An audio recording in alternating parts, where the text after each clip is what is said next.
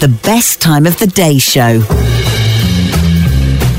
One of the things I find quite interesting is that the number of times I've been mistaken for a rabbi, and I don't know why this is. I'm not Jewish. I have lots of Jewish friends, actually, are lovely, and it was them that really sort of drew my attention to it, because when I moved back to London a few years ago, I lived in St John's Wood, not far away from Golders Green, and they used to have, in St John's Wood High Street, sometimes you'd find this camper van, which had Lubavitch's mitzvah tank written on the side.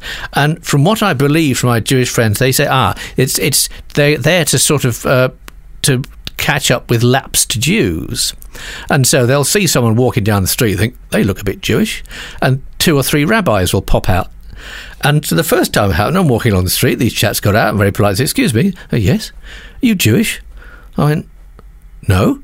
I just thought you looked a bit Jewish, that's all. Oh, right. I said, well, I've got some Jewish friends. In fact, this Friday, I'm going to some friends in Golders Green for Friday dinner, which is great. It's a lot of fun, and there'll be chicken. And they decided, it's always chicken. Okay, fair enough. And another time, I set off and I was stopped at a petrol station, and this car pulled up, and this bloke wound the window down and said, excuse me. I went, yeah. Are you Jewish? I went, no. Oh, what is it? Because I've got long hair, which when it dries naturally dries into little curls, like little full old Fauntleroy or a rabbi. I said, is it the hair? Well, I've got quite a large nose. Or is it, I've got my nose? And they went, no.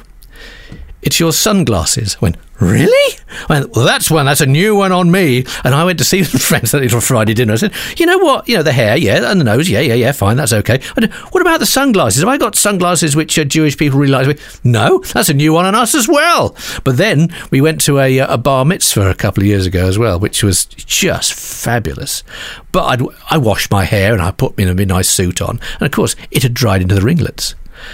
And swipe me if 2 rabbis didn't make a beeline for me and started talking. And wait, excuse me, guys. Look, me and my wife, we're probably the only non-Jewish people here this evening. We're very delighted. We're very pleased to be invited, but it's just the hair just falls like that. They went, oh right, okay, fair enough. Honest mistake.